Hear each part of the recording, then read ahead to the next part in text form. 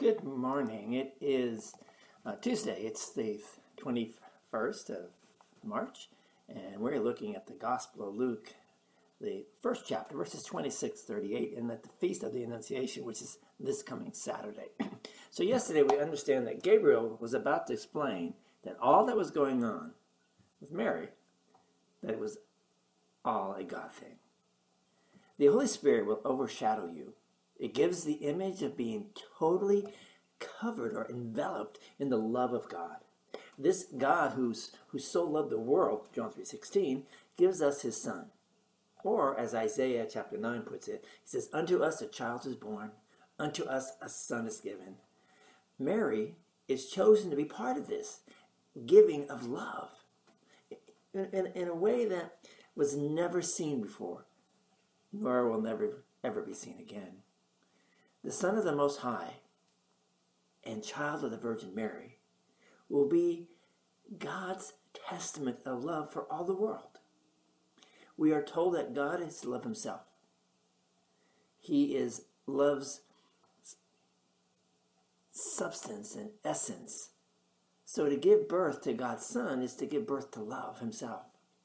Therefore, according to John, if we are connected to this God who showed his love by sending his one and only Son, this is in 1 John chapter 4, and sending his only Son into this world, we too will love as he is loved.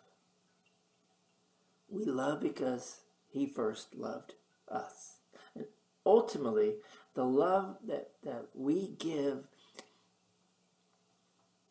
expression to is not found in pretty wrapped gifts or in chocolate Easter eggs, but in our love of God and for others through Christ. Wrapped presents are good.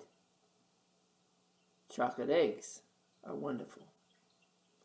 But wrapping others in love is better. And sharing the love of God is the best. In the art of wrapping gifts, people who are precise can leave those gifts looking both beautiful and professionally done. I, for one, don't have that ability.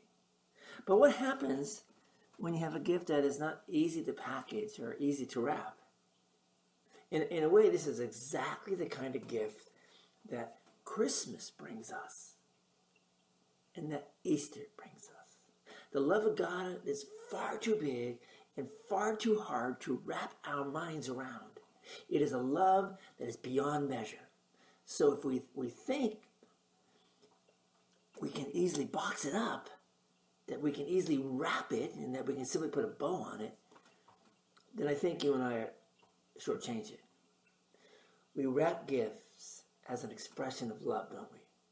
But how much more important it is to wrap someone in love. It may be that a hug when no words can express or take away a hurt or grief that the other is experiencing.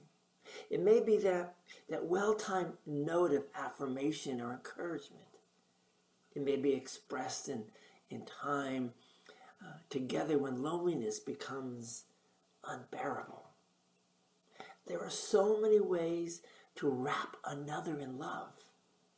But in all of them, Christ is living in and through you and me. Mary goes on to talk about how God blesses and loves the lowly and the humble, the poor and the downtrodden. And like Mary, you and I cannot forget there are people all around us who need to be wrapped in love. Are we praying that God opens up even more opportunities for us to love others through him?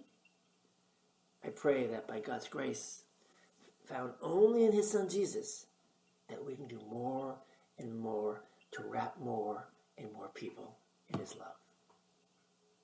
Pray with me, would you? Gracious Heavenly Father, it is just hard to imagine that you have just simply wrapped us through your Son in your love. Empower us to do the same for others, is to take you and to wrap you around them by showing your love to them. Put people in front of us who need a love, and then empower us to give it. In Jesus' name, amen. Thank you all for being with us today. Be on the look as you're on the go today, wherever that may be, from one room in the house to another, a walk down the street, a walk in the park, trip to the store, coming by church, going to a restaurant. There's people who need love, who need God's love. God has wrapped you in his love so you can wrap others. Go in peace and start rapping. See you all tomorrow. God bless.